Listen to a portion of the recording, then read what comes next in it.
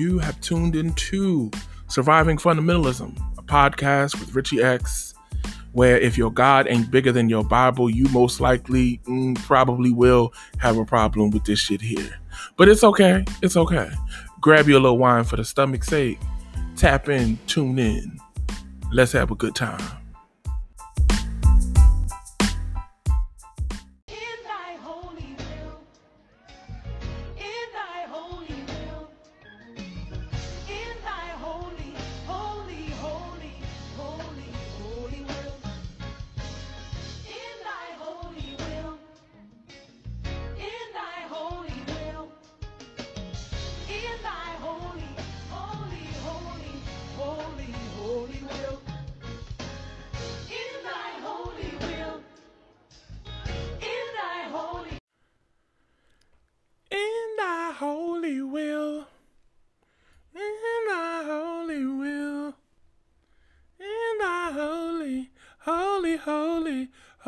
Holy will.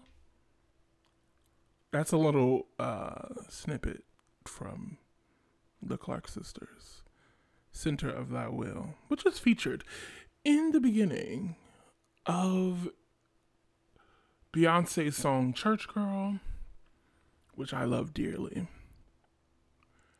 Thank you so much for tuning in again to Surviving Fundamentalism, the podcast where if your God ain't bigger than your Bible, then you most likely, probably, you will have a problem with this shit. I am the Right Reverend Richie X, and let's get started. This is season 3, episode 1, and I'm excited to be here. I'm excited to converse with you all again. I'm excited for the show going into a 3rd season. Who would have thunk it? I've talked about several times on episodes in the past. And the reasons why I started this show. I'm now recording from my couch. I used to record from my laptop, but I'm trying to prioritize comfort because pre-diagnosis and pre-medication, I used to believe that in order to I had to believe that I needed to make myself completely uncomfortable in any workspace because a lack of comfort generally means more productivity. And that did work for me. It's how I got through college. Making myself uncomfortable often meant if there is no comfort, I can force myself to finish this book. I can force myself to finish writing this essay because the reward is the comfort. And so it's like, I'm going to get it done, and I'm going to get it done to my level of satisfaction, and then I can be comfortable. But I realized the way that makes me look at the things that I do and the things that I want to do. It makes me look at them like, I'm going to have to experience pain while I do this thing. And it makes me not want to do the thing. So I'm trying to do the thing in a more comfortable space. And today that means I'm recording from the couch and not the desk, because my desk chair just isn't comfortable. And it also feels, it just triggers that whole lock yourself in this very uncomfortable space until you finish everything you need to finish, and then you can come out, which I am progressing away from. So glad to be back in your listening ears.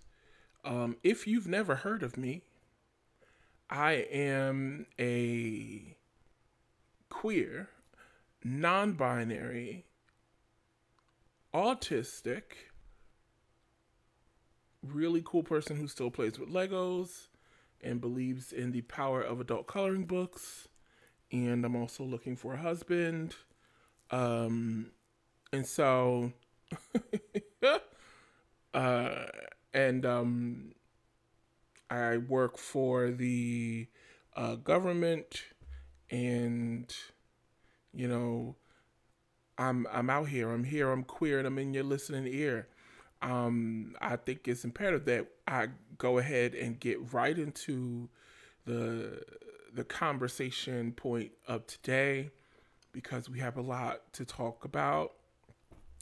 But before I do that, I want to thank you all so much for listening to the final episode of 2022, um, where I discussed my first time ever celebrating Christmas and what that journey was like for me.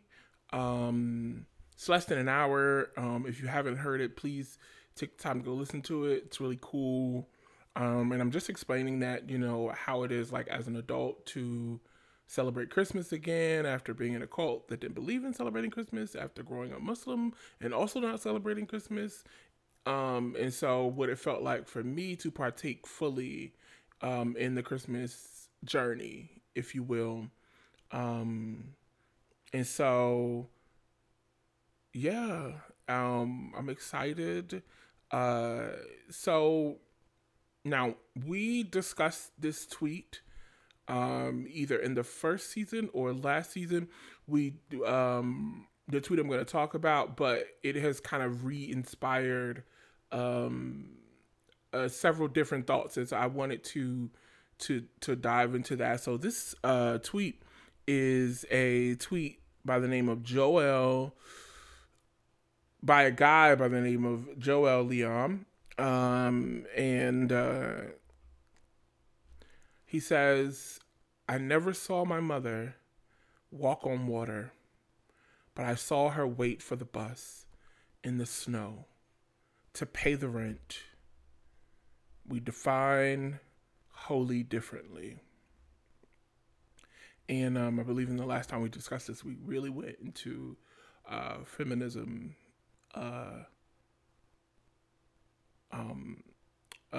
But I wanted to talk about this again because I think this is a very, very powerful tweet.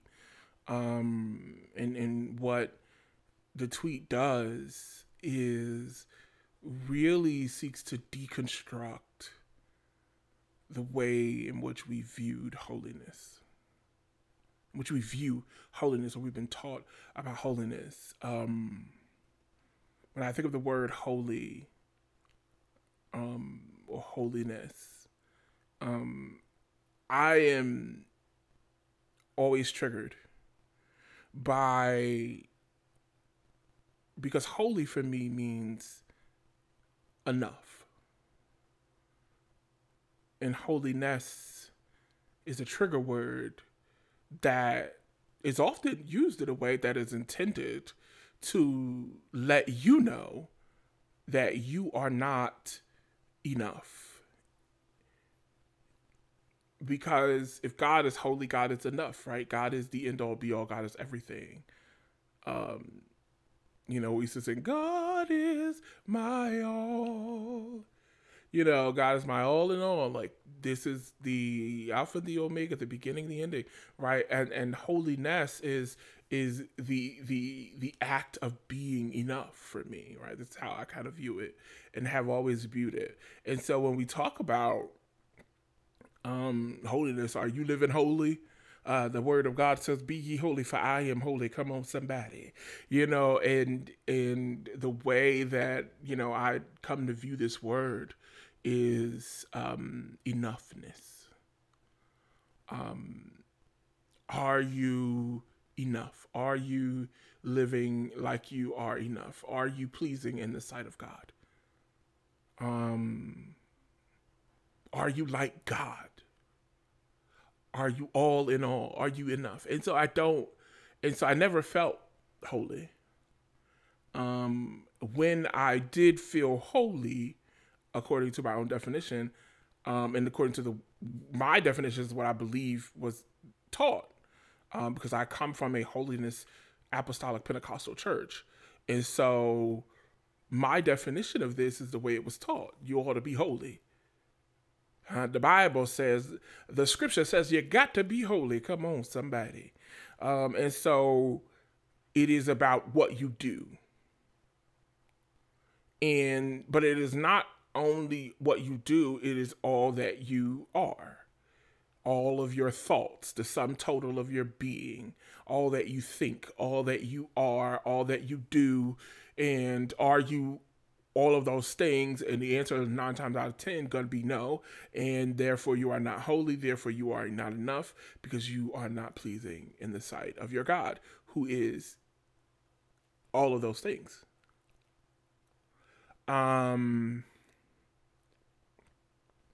And so when I think of, and then they even tell you, great is the mystery of godliness. For God was manifest in the flesh, seen of angels, preached unto the Gentiles. And so you think, okay, well, then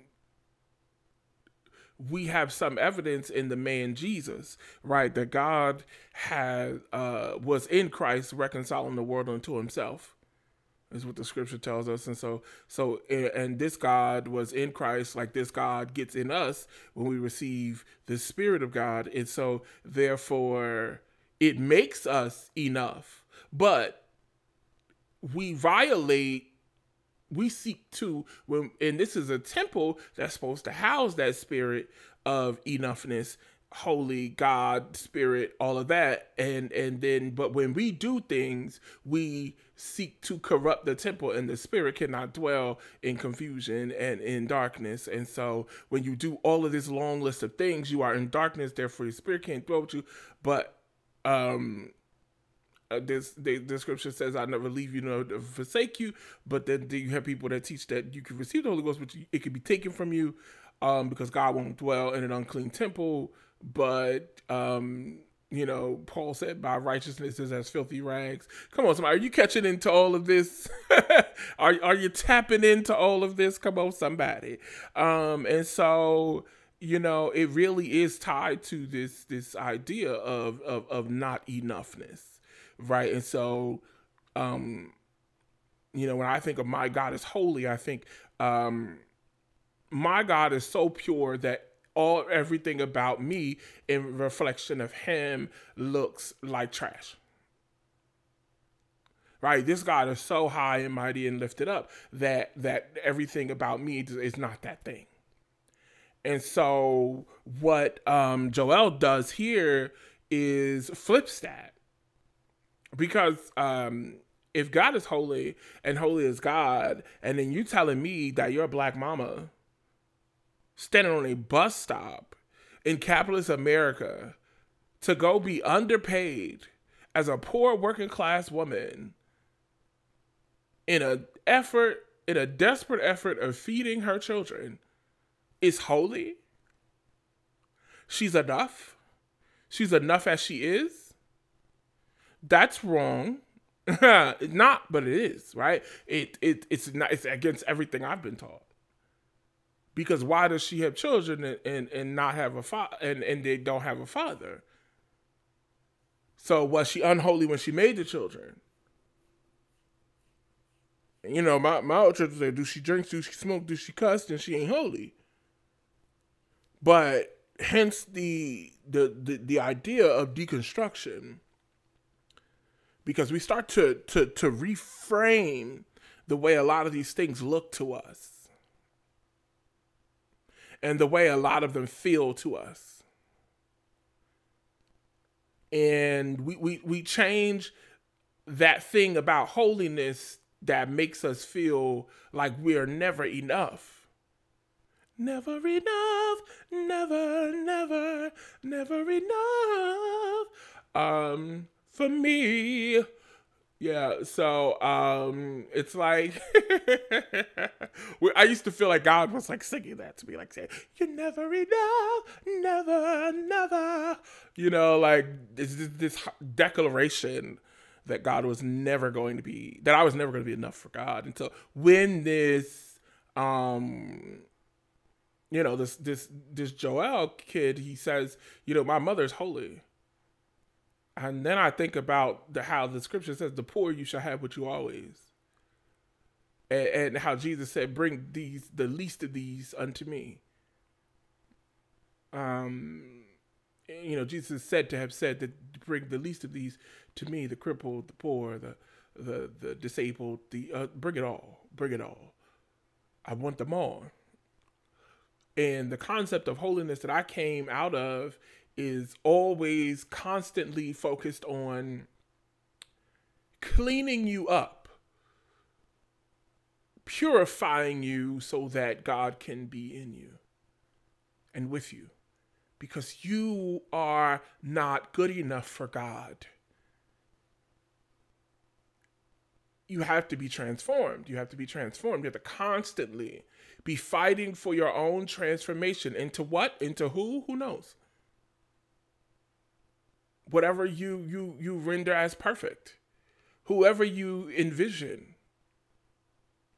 Because come on, we don't have enough text. We don't have enough answers about what is holy. There's so many contradictions, but yet we are supposed to be it. We are supposed to strive to be it. And being a single mother standing on a bus stop is in no way holy. Is it?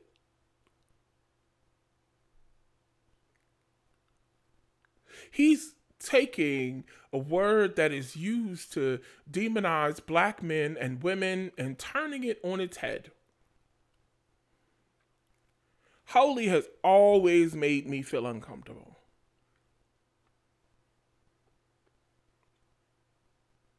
Except for when I was pretending to be it. When I was masquerading as someone who was holy, who was godly, who was godlike. Someone who was to be proud of.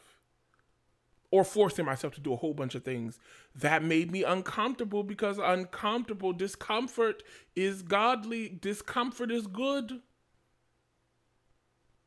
That's how I was seeing everything. That's how I was seeing the world. Discomfort is good, because discomfort motivates me. Right? That's what we think, right? So as long as we continue to make ourselves uncomfortable, then we must be doing something right. Then God is pleased with us. But here we are, right? We're looking at this poor working class woman who has children at home, who is going to work.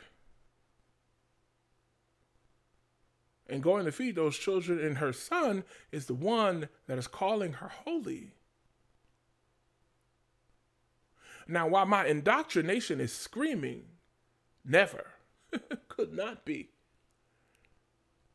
My indoctrination is so deeply rooted, having been a part of a cult. The very idea of a single woman, a single mother, being the focal point of holy is awkward to me, right? But being raised by a single mother who worked multiple jobs and at times worked up to 80 hours a week, went to school, got 3 degrees, now 4, raised 3 children, overcame drug addiction, domestic violence. Never in my life would I have called it holy. Because one of the things I always thought about was too the struggle. And how I didn't have the things I wanted as a kid. And so I would have never called it holy. Because I thought holy was wholeness. Holy is when you do everything right. And somehow, if you end up in a situation where you are poor and struggling and having to work 80 hours a week and having to miss pivotal moments in parts of your children's lives, then you can't be holy. Or can you? And the thing is, with deconstruction, we get to define that. It is when I say flipping it on its head, in the very societies of the text that we often read from, that we call holy, right? These women would be considered unholy, unclean, outcast even, unmarried women with children, having to work hard jobs to raise the children that they had.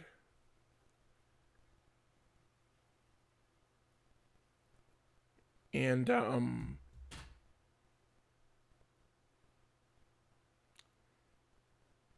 it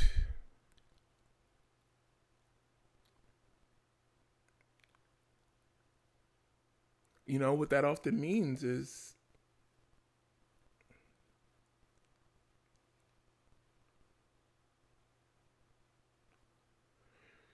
I don't know. The image of that is what like supposed to be negative. And what I think about too is like what I say the indoctrination is like booming always.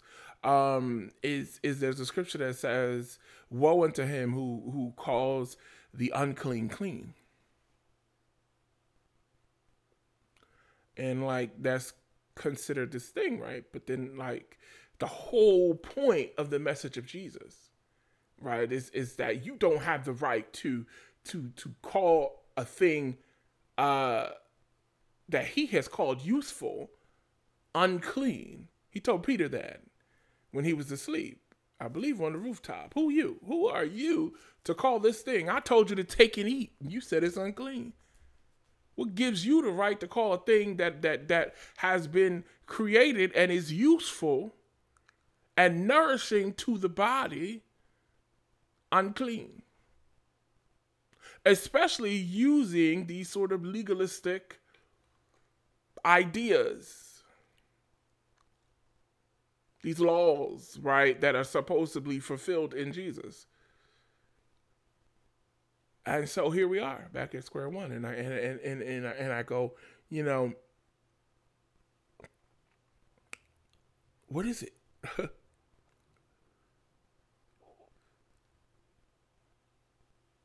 And what's the work that we do to get us to enoughness?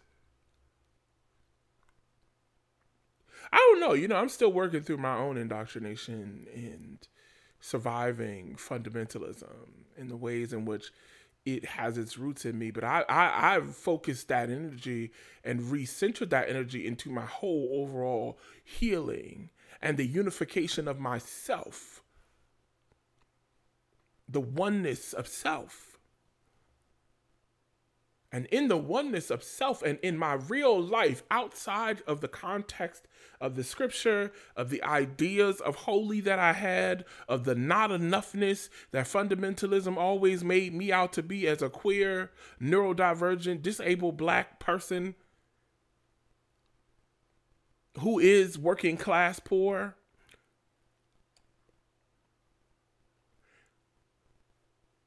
So as I seek to unify all of that in my real life, in the fullness of all that I am and all that I have and all that I know, I can declare myself holy. Come on, somebody. And I can declare my mother holy. Because who else if not us? Who else if not those who have survived some of the darkest moments? Who else? So when I think of holiness, in all of who I am today and not who I used to think I was or used to think I was going to be, one day I was going to prove myself enough to a God who I believed a tyrant. But in who I am today, I'm holy. So possibly, the conversation could be very much so, woe unto me, who is called myself holy. I'm enough. And I'm enough for me. I'm enough for me in all of my own goodness and all that I strive to be every day. I do not desire to be rattled. I'm not so easily rattled. So I don't desire to be rattled or shaken or stirred by the ideas of legalism and Christian fundamentalism and the heresy that is biblical literalism. But it's very interesting when you are deconstructing, it's like imperative that you continue the work of that, because it is so easy to look at it all and say, you know what, to hell with it. I'm going, I want to go back. I want things to be simple again. But as somebody who's gone back on their deconstruction journey several times, it doesn't really. It got easier a little bit for me because I stopped pretending. Like, the goal was not to pretend to be heterosexual or to pretend to be anything I wasn't. So it was a little easier, but it was still very difficult because all of who you are is not acceptable in those spaces. And you have to either be apologetic for who you are and what you are and how you show up or how you choose to show up in the world, especially when you've been doing your work and none of those people have. None of those people have not touched an inch of introspection. And you know it. You can feel it. You know when you interact with them. They've done no work. They don't even question the things that they believe. Not in any real way, because it shakes the foundation too much. And they don't want to have a shaky foundation. They want to have a firm foundation. The belief is, the foundation of their belief systems are often that they have it all. That they know it all, that their idea of God is the only idea of God that's acceptable. But in that idea of God, no, that woman could never be holy, neither could I.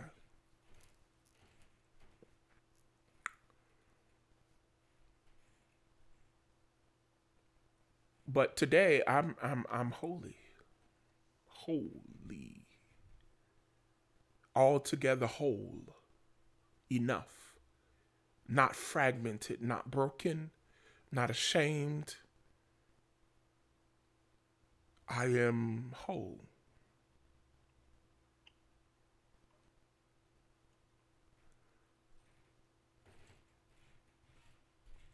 And so,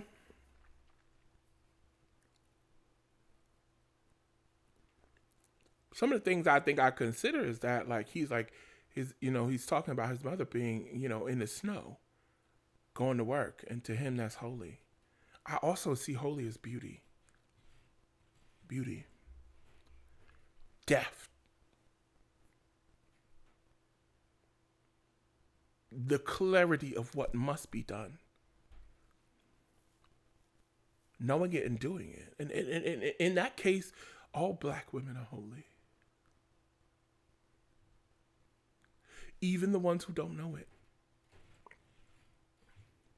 Because the judgment brought on by the worldwide the worldview of white American capitalist propaganda that's sold to us in television and in films and in all forms of media. You know, and on one end, it's sold to us in all these forms of media while continuing to remove and extract resources and programs and things that we need in order to move forward and get ahead, while lifting white people up to continue to make that idea of success and financial success and well-being a reality, right? And so, you know, they're pulling it from us, and then you got, you know, it's like a bitch taking your shoes before a track meet, and then telling you run with the rest of them. And let's see how far you get. And then they go, she couldn't compete. Couldn't compete. She's just not as good. Every once in a while, a bitch will win the race with no shoes. But in reality, a lot of the time, most of them ain't. And they're going, they're just not as good as us. They're just not as smart as us. It's capitalism, baby. We all got to sink or swim. And many people are saying this out of ignorance without understanding that the dice are loaded. That the game is rigged.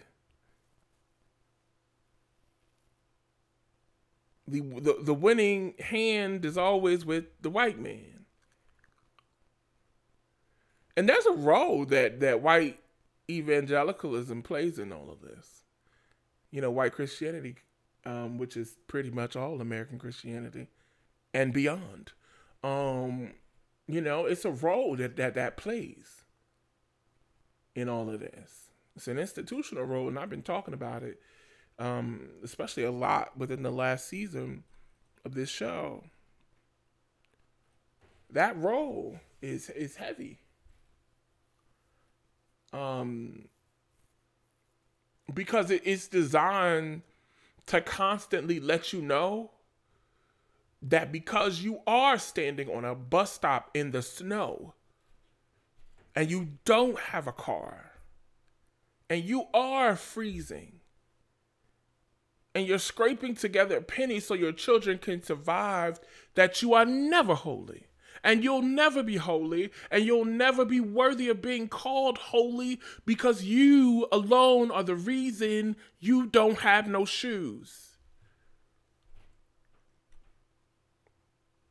What they won't tell, what's not shown or what's not known to everybody, is that they intentionally removed the locks off of all black folks' locker in the locker room, therefore causing things, other things to be able to have access to and take from your resources. So now that's the reason why you don't have the appropriate gear you need in order to compete on the same level as everybody else.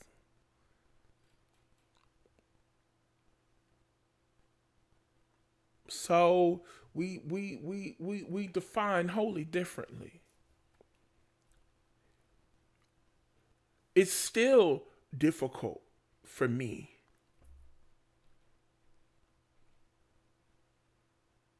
to, and I'm becoming emotional. It's still very difficult for me to think about the women who work twice as hard and call them holy.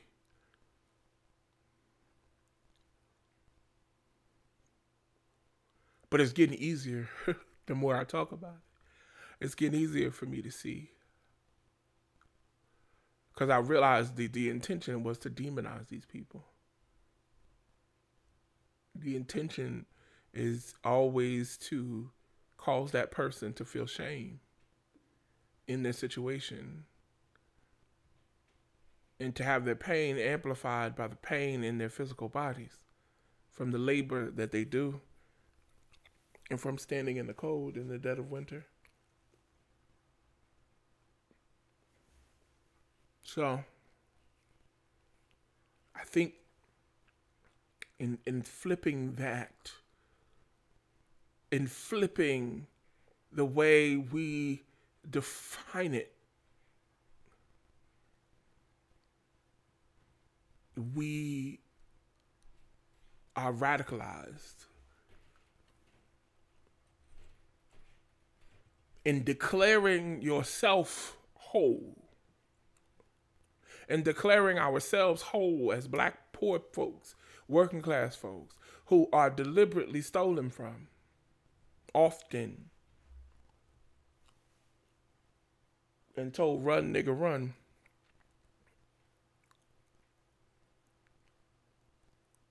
To declare it holy anyway.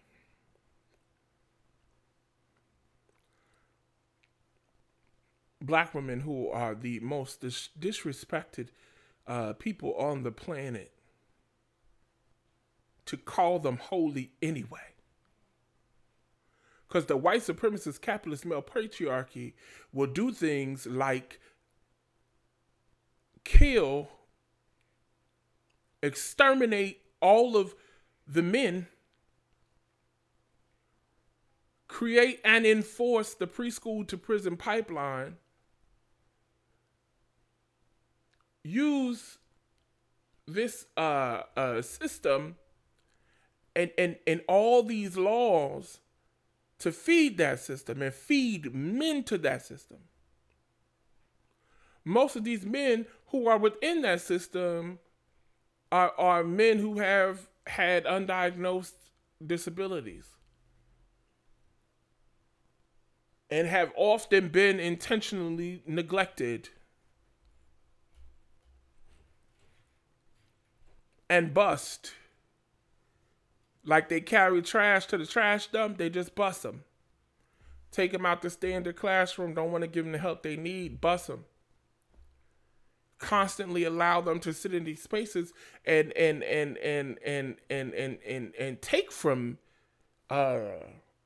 and never giving them the resources that they need, and then saying, run, Negro, run. And when they see no point in running anyway, as many will not, many will look alongside them and say, this is not fair. And when they choose to walk away and or when they choose to engage the race in the ways they want to, like stealing their shoes back, going and getting the shoes from, taking the shoes from somewhere, now you have a reason to lock them up, and then everybody goes, well, they deserved it. Because you do the crime, you do the time. As if everything is just balanced. But white people, particularly working class white people, who are the most foolish of them all, really need to believe that the condition of black and Native Americans is really on all of us. Their ideas of this bootstrap shit is lost in the fucking sauce. They're completely clueless at all of the bullshit, but desire to remain that way, because to understand it and accept it and process it in reality is like a guilty by association. And that's when they start getting it and they start hearing it and it starts sinking. They supposed, am I supposed to apologize for being white? I didn't choose to be white, I'm just white. When it starts sinking in, that's the kind of shit they start saying. Because it is like a reckoning. You know, and that James Baldwin said one of the greatest things we could ever do is teach white people white history. and not the whitewashed version, not the, you know, the watered down version, but the real version. Because teaching so-called white people that they are white and how they have performed in the name of that whiteness is a major reckoning that many people live their entire lives striving to avoid. Or they hold the door for black men like me who smile at the grocery store and they go, yeah, I did a good thing for color today. You know, or they go out of their way to speak to me because they don't want to be perceived as that kind of white person. I don't mind people speaking to me. I speak to anybody pretty much I make eye contact with. At least I try. You know, as a part of my own socialization and surviving in the world, you know, as an autistic person. It's like I have learned and realized that if you make eye contact with people, you should speak to them. So I do. Or, you know, I hate to make eye contact in the first place, but that's a whole other conversation for a whole nother day and a whole nother kind of show, honey. But, yeah. I want to take a little break and I want to come back. You know, so after these messages, I'll be right back. There is not one single thing that has ever happened to you or will happen to you that will be wasted. Everything is there showing up to make you more of who you were meant to be. None of us were meant to be common. We were born to be comets, darting across space and time, leaving our mark as we crash into everything. A crater is a reminder that something amazing happened right here.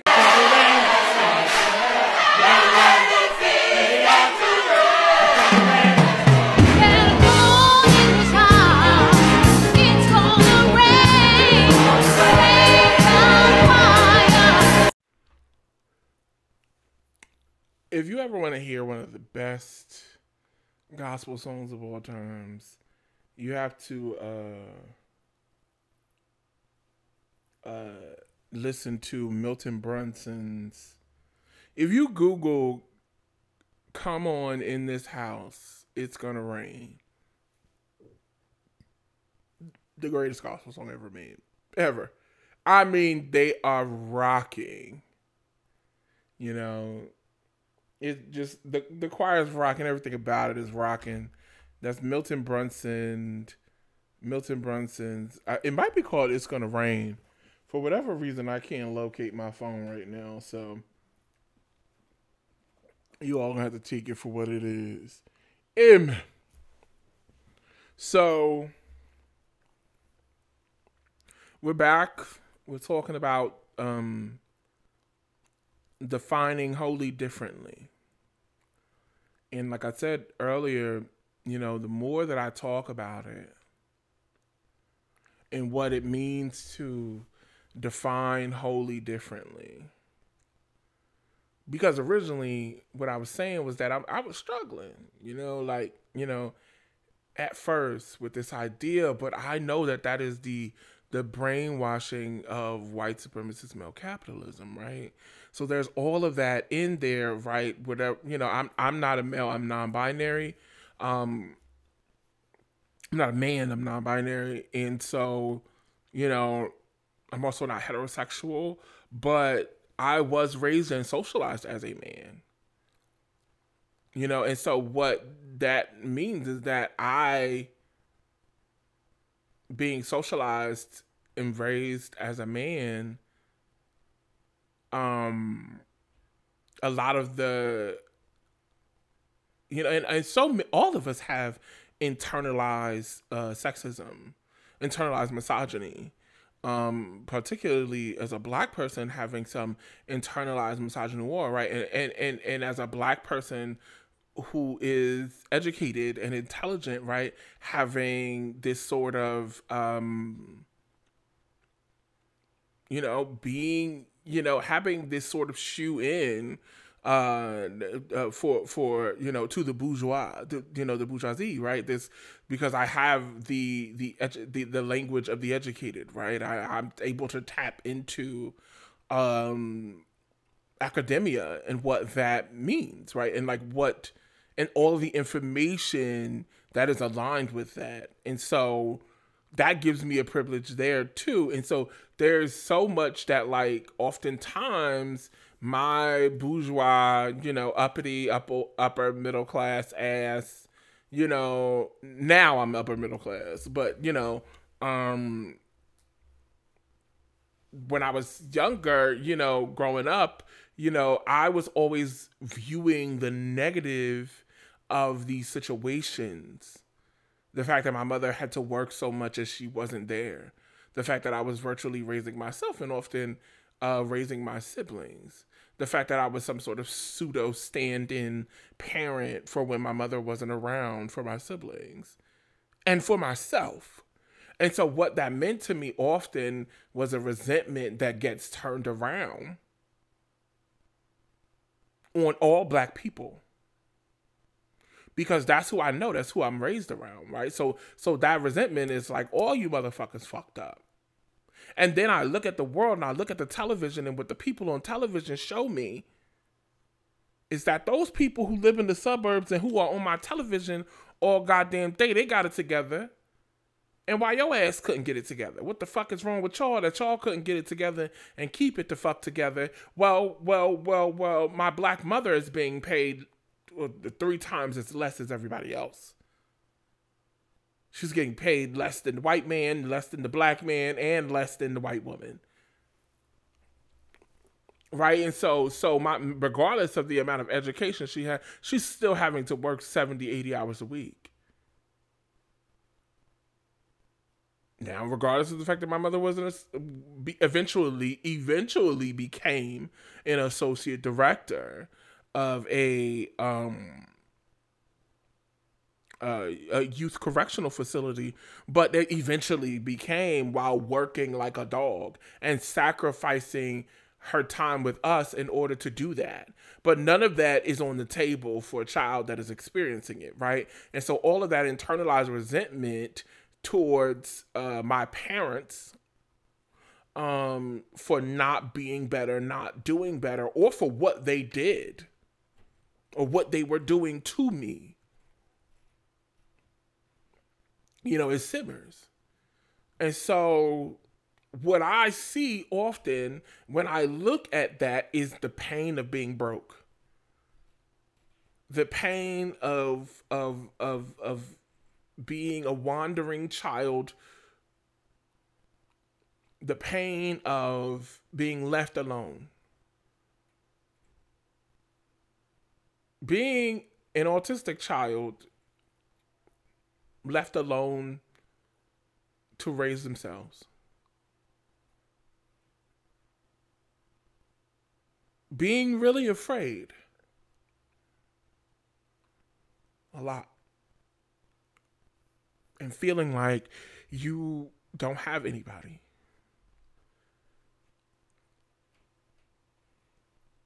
And also knowing that you don't have anybody. I mean, you got your mom, but you don't have your mom. You don't have anybody. It's just you. You've got to make it how you make it. You've got to survive how you survive. And life has always been about surviving.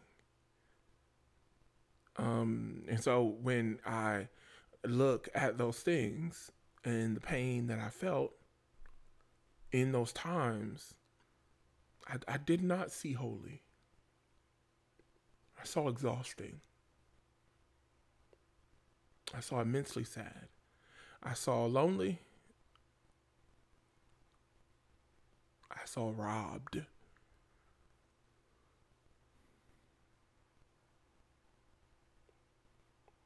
But you must know who your enemy is. And my enemy is the white supremacist capitalist male patriarchy. My enemy is not my mother. So my mother is holy because she's a champion at surviving.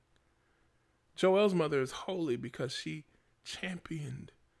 She ran the race jumped the hurdles, sprinted, and did the marathon and threw the shot put and the javelin with no shoes on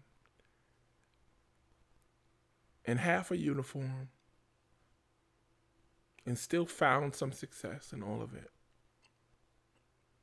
And that's why they're holy.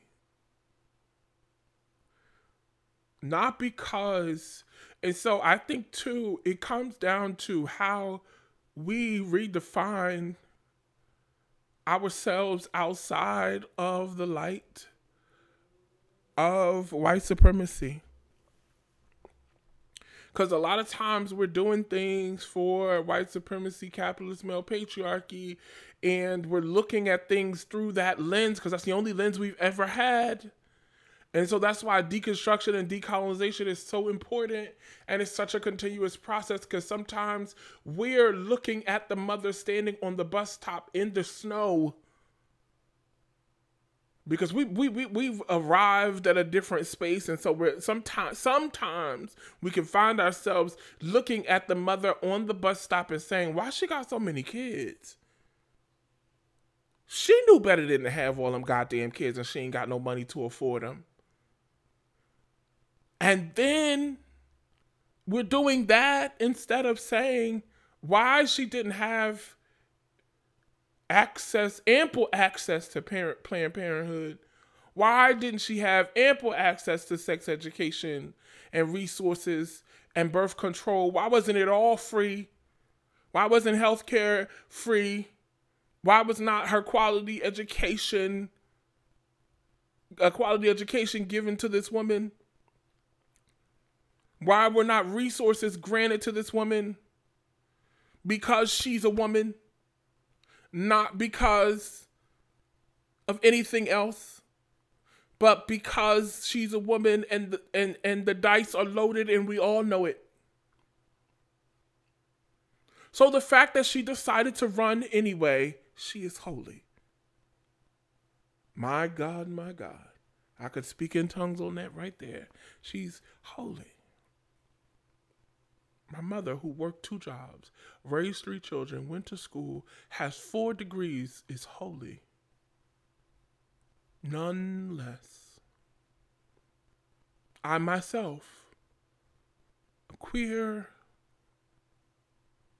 non-binary, pansexual, fat, black, disabled person, multiple disabilities. It took me 15 years from the beginning to the end of my bachelor to complete my full bachelor's degree. I failed one class probably 6 or 7 times. And that kept me from finishing my degree for probably the last, 5 or 6 years before 2021.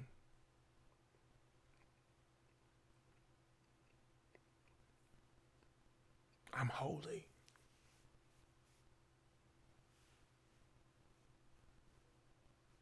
I'm holy. And I got there without having to be what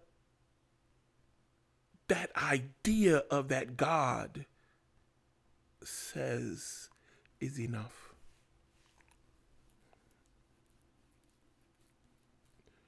I came as I was, and I'm still holy.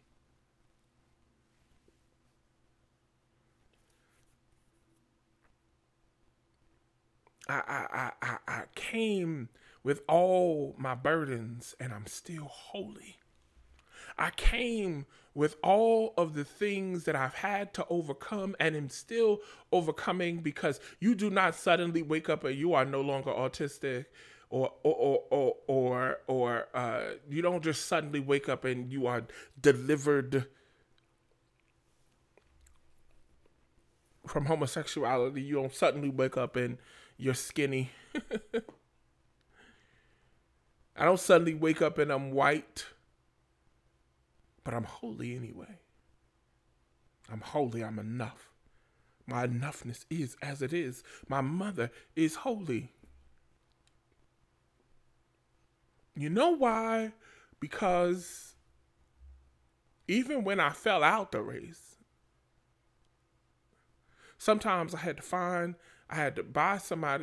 buy new shoes. Sometimes those new shoes got stolen, and then I had to run barefoot for a while, and it was real painful, and I had to patch up my feet at times, and I had to run with bandages on, but I kept running. You know, because the Bible says, come on somebody, the race is not given to the swift,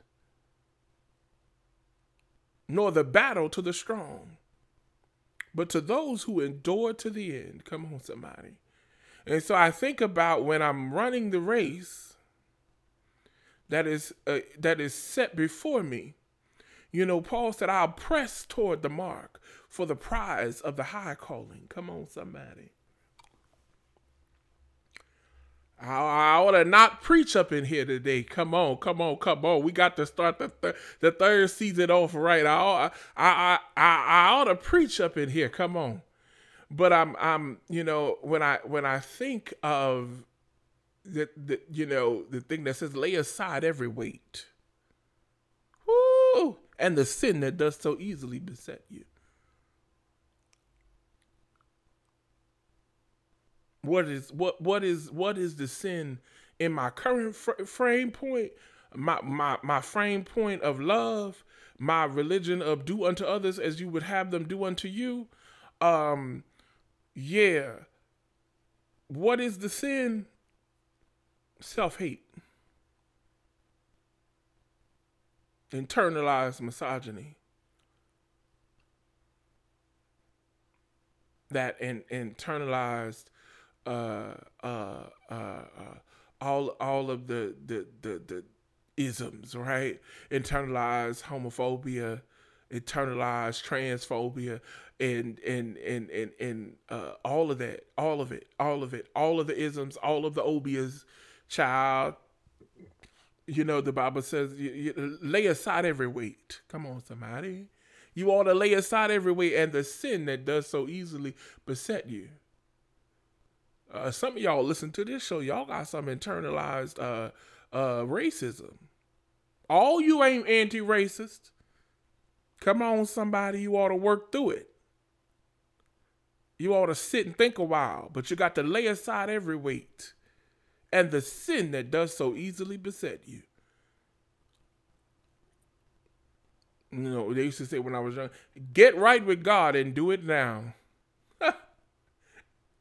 Get right with God and he will show you how. Come on, somebody. You got to get right. We got to get right. We got to lay aside the things that cause us trouble. You know, when I was young, I used to say, and for one of my favorite scriptures when I was a young preacher was, and for the sufferings of this present time are not worthy to be compared to the glory which shall be revealed in all of us. Come on, somebody.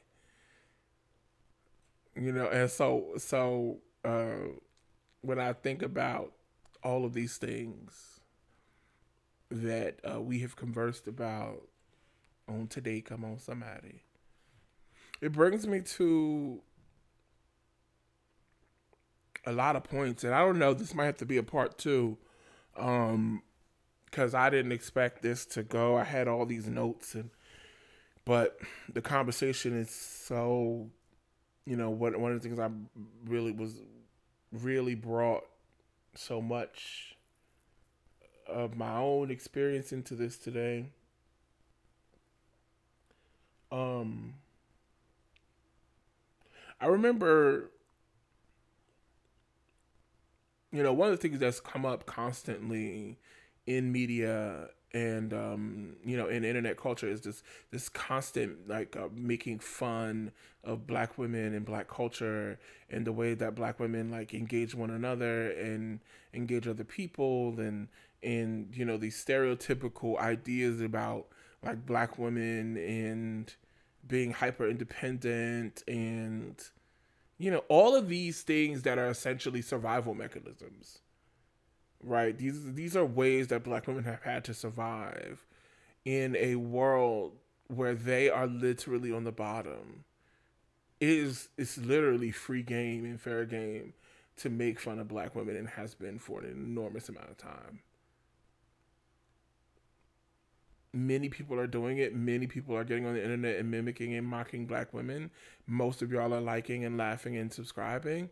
And it's okay to make a mockery of Black women. It has been. To talk about how loud they are, to talk about how much their hair changes, to talk about, to make them this focal point. Even in churches, it's very similar. In Black churches in particular. Because there's a lot of great community that can be found in the Black church, but we can't also, in having a conversation about deconstruction and decolonization, we can't honestly have that conversation and not talk about the way religious institutions were used as this sort of iron to prepare Black people for survival in a white world. These sort of societies and church culture and these Black church ways were really, places where people got to go and, really learn how to get themselves jobs and get themselves into spaces. They went to church and learned how to play piano, and they went to church and joined different committees that taught them things and skills that they would ultimately come to use when they were going and navigating in the world. And a part of that is sort of the whitewashing. I often think when Black folks are singing, what could wash away my sins? Nothing but the blood of Jesus. What does that mean when it comes to Americans? Are we truly rejoicing? Because I don't, this idea of blood and this obsession with this bloodthirsty God who was just so thirsty for the blood of a sacrifice. And why did he even need the blood of a human sacrifice and get, I don't want to go down that road, but this is just too much in all of that. And so I dealt with that earlier on in this show in the first season. But, washing away the sins, this sort of, dirtiness, filthiness, this idea of seeing yourself and seeing us as Black folks as filthy. And this concept that we are, and so how we sort of very much mixed the dynamic and used the church house as a space to come and get done up and preach that and preach to about who we are and how we show up in the world. And so you go into these spaces, particularly in Black Pentecostal churches, where there is a constant commentary about women and how they ought to be, how they ought to show up, and how they ought to, be shamefaced and humble. I remember this old Bishop S.C. Johnson. He used to say, "Woe to the crown of pride." He would, be preaching these scriptures out of context, because that's what fundamentalists and biblical literalists do, right? He's preaching the scripture out of context. He goes into Proverbs. He gets the scripture, "Woe to the crown of pride." And then he starts preaching about all these things that women do that he considers to be prideful.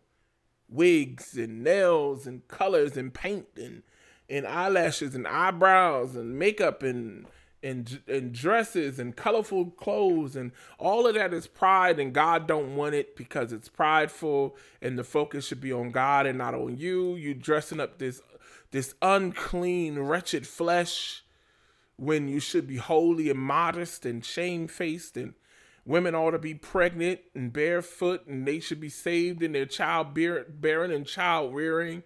And let not the outward adorning of a woman be that of gold and pearl and costly array, but let it be that of a meek and a quiet spirit. Come on, somebody, that's Bible. That's what they say.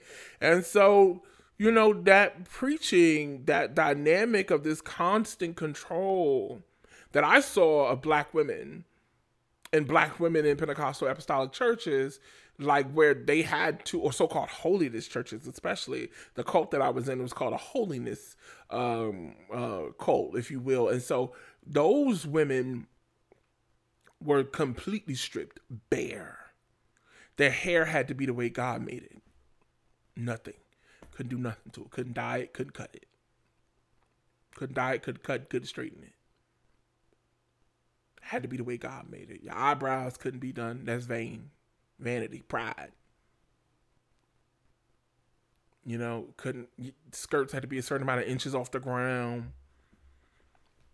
You know, men and women couldn't sit together in church. Women sat on one side and men sat on the other side. You know, a whole lot of rules, whole lot of ideas, whole lot of things. And, you know, we go to church pretty much and go there to get beat on verbally. Go there to get mentally and spiritually abused. We did it intentionally because we were told that if we get in there and we receive this verbal beating, then it is God stripping us.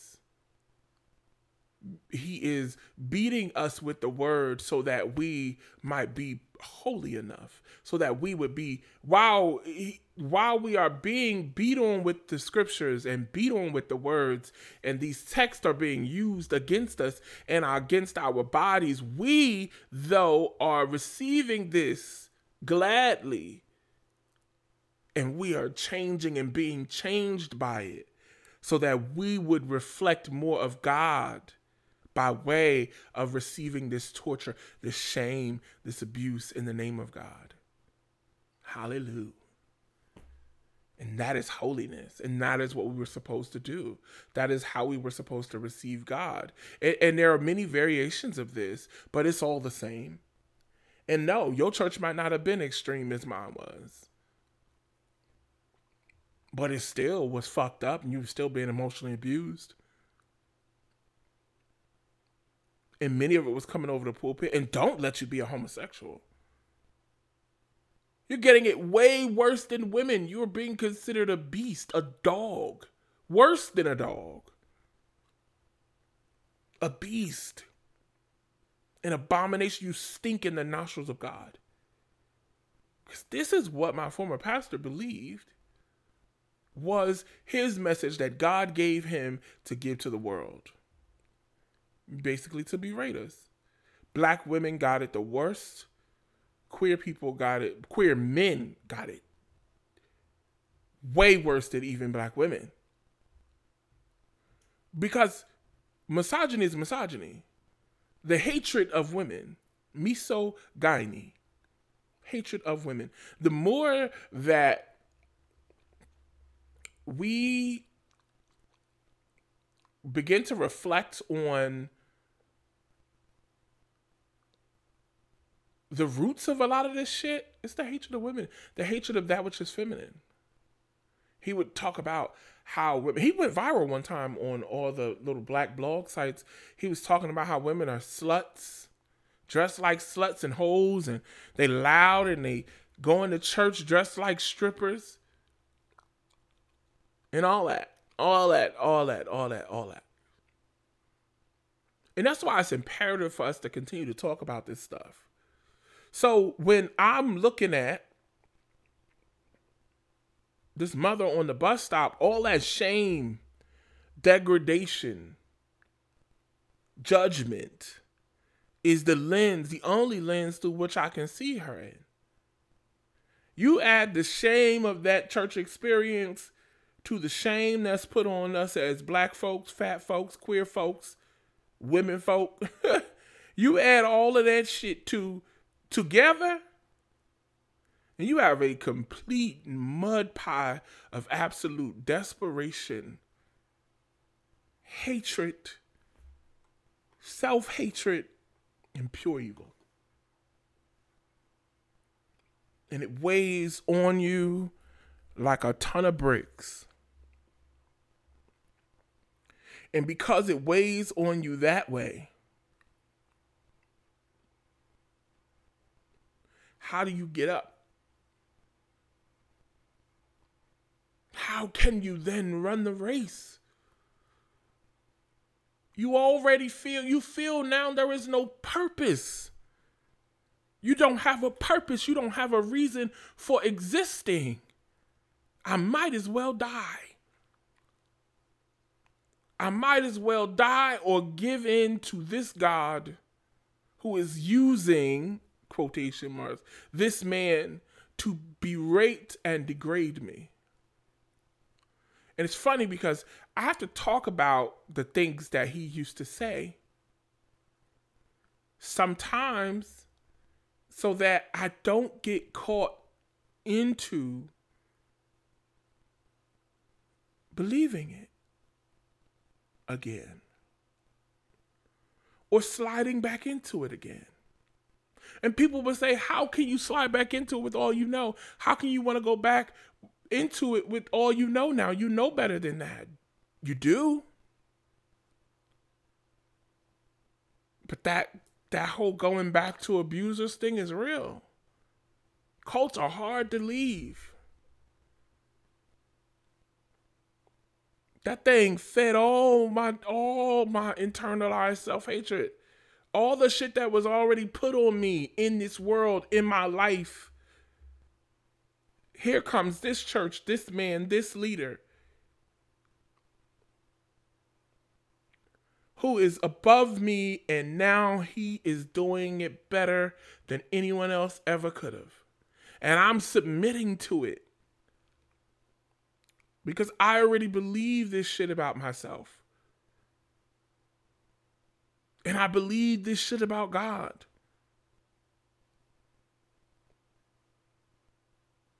And I have to submit myself to it. Don't matter how bad it is, I gotta keep going. That's always been my thing. I have to keep going. It doesn't matter that it does not serve me anymore. I've got to find a way to go. The institution, I used to say the institution saved me. The institution provided community for me in a time where I needed it. Other than that, I saved me. I did the work. And I did the work, and I did it, and I did it again, and I did it again, and I read, and I watched, and I read, and I read out loud, and over enunciated so that I could learn how to speak without my tongue tripping up, without stuttering, without sounding stupid, as I thought. I did that. All as mechanisms of survival. I did the mask. I made the mask up. You know, I got in these churches and I sang. And I led worship. Baby, till the Shekinah glory filled the temple. Sang the folks under the chairs and the pews, honey. Let them into worship. When you lead the people into worship and you're still not enough. You're still not holy. And some people will say, well, Christ came for us. And Christ is holy. We are striving, and God, he makes us perfect in the sight of God. Maybe there's a lot more questions than that to be answered. My spiritual experience no longer exists or is wrapped around the idea of this angry, hateful God. But that's where it existed for a very long time.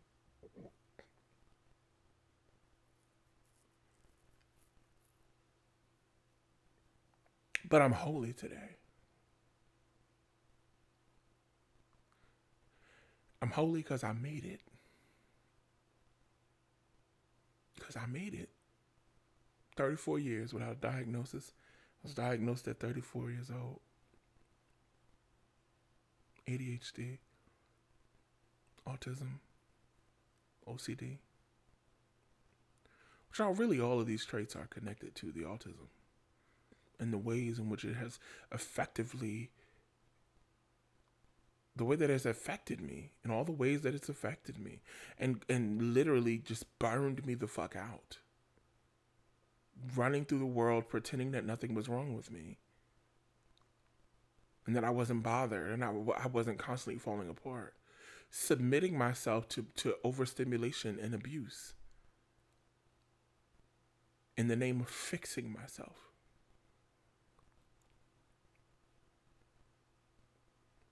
Fixing myself for God. I've got to fix myself. I've got to make myself holy enough. I've got to make myself good enough.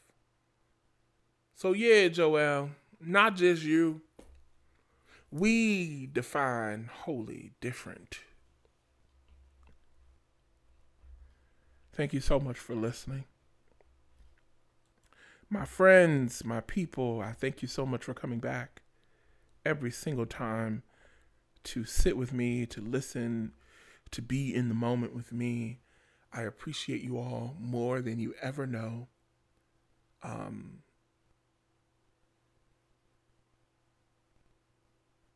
Keep your head up. Be encouraged. And this has been Surviving Fundamentalism. The podcast where if your God ain't bigger than your Bible, then you most likely, you probably, no, you will have a problem with this shit. I am the Right Reverend Richie X, and I will talk to you soon.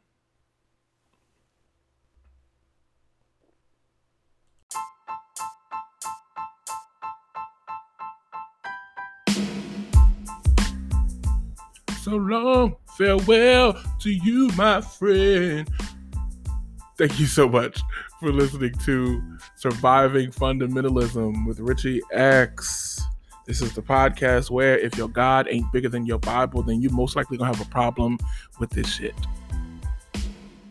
If you have any questions, comments, concerns, thoughts, things you want me to talk about, definitely hit me up on Instagram at Instagram.com/Surviving Fundamentalism or Instagram.com/Richie at it again. Thanks again for listening. Be sure to tell a friend, tell your mama, tell your aunties, tell some people that's just questioning, get the people involved, run it up, run the numbers up, okay? And I will be back next week.